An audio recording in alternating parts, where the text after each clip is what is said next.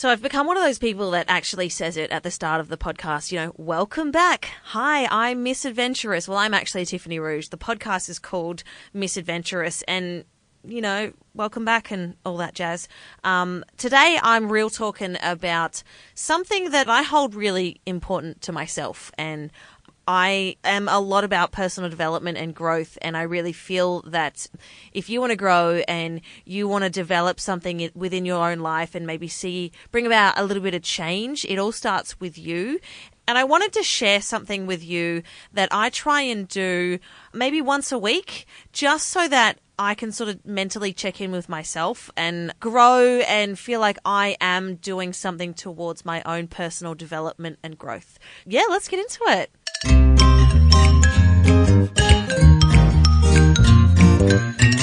I want to talk about the importance of doing something solo for yourself that scares you. So I'm a social person. I really enjoy going out and doing things, but I recognize the importance of doing things on my own. Now, all too often, we're in relationships, we've got best mates, we love surrounding ourselves with people, but at some point you need to go and do something for you that is by yourself, because that's you feeding your own soul, and by doing that, you grow. And by something that scares you, I don't mean haunted house scary movie sort of scary. I'm toning it down a few notches. Instead of being scared to your core where you don't want to leave the house and it's just too freaky for you, maybe just something that you've never done before. Something like going to a gig by yourself. I'm sure we've all been there. You've come across this awesome band. You love them. You tell your mates about them. They start vibing on their music. And one day you just find out that this incredible band is coming to your town. And my gosh, you just have to go. These guys are awesome, right?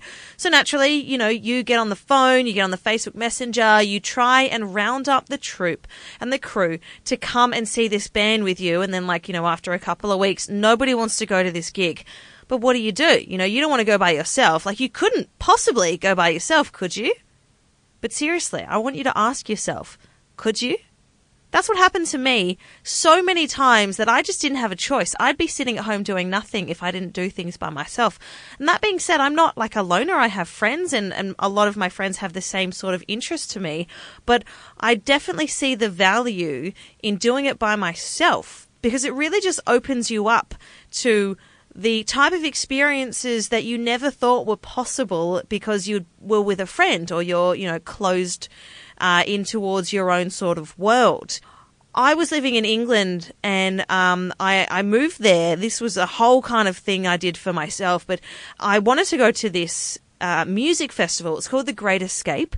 It's sort of like the Big Sound or the South by Southwest of the UK. It was a whole bunch of breaking bands. I was really into some bands that were playing, and I just had to go. And I didn't have that many friends that were keen on this sort of music, so I just thought, you know what? I'm just going to book a ticket.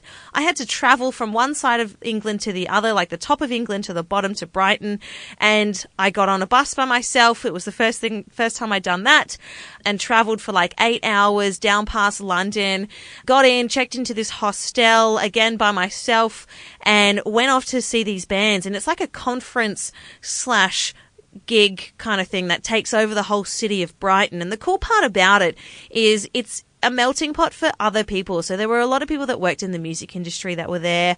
Guys like record labels, band managers, other radio guys, lots of bands, and anything to do with live music, they were there. So I wasn't sure about whether or not I was going to go, but I ended up going, and I went in there and I met some really cool people. I sat in on some of the conferences and went up to some people after a couple of these networking events, had some good chats with them, and went and saw some other bands that had been suggested by some of these people, saw some of the bands that I really love, saw some Aussie guys there, made some pretty cool connections that I've actually still got to this day, which has been one of the coolest experiences ever. And get this right. So I randomly was walking down the street one night, and this guy was trying to open his bottle. It was like a pop top, you needed a bottle opener for it. And he was struggling hardcore, and I could do it with a lighter. So I just came up to him and took the bottle off him, popped it open, and it was like, oh, cool. It was like a big long neck. And he's like, do you want some of this beer? And we ended up connecting over just talking crap and drinking beer. And he just invited me down to go and see this other band play.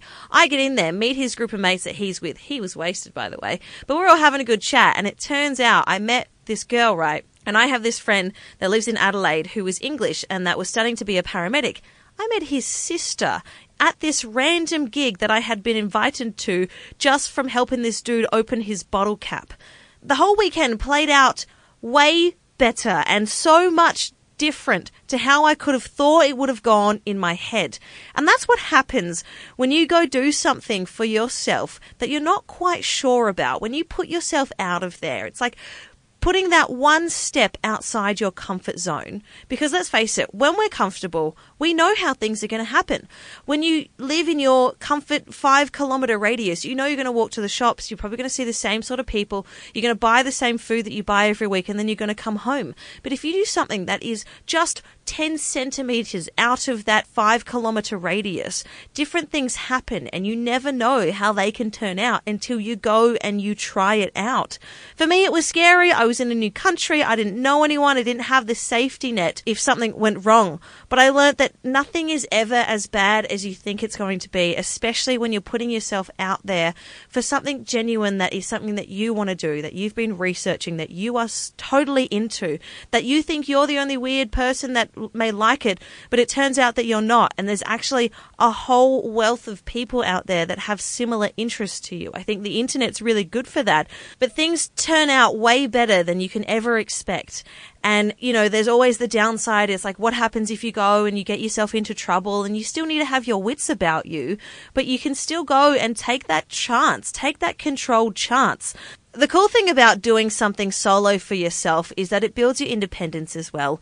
You're not tied down to anyone or anything, and you're not relying on that thing to sort of like give you fulfillment or say that you can and can't do it. So if you've got a partner that doesn't want to go on a holiday with you, you should still go and book it. Like if you've got the time off and they pull out and they're just being a sook about it, hey, maybe they have a legitimate reason, but it shouldn't stop you from enjoying your life and doing things that you want to do. Maybe going on a holiday is a little bit too extreme. Maybe it's just going for a drive up to the country to go and see this really awesome bakery that's about an hour's drive away. If your partner doesn't want to go and you really want to go, you should still just do it. I love a good TED Talk. I used to have this thing called Self-Care Sundays where I would sit at home and watch TED Talks, and I came across this great one from Susan David called The Gift and Power of Emotional Courage. She's a psychologist. One thing she said in this talk really resonated with me.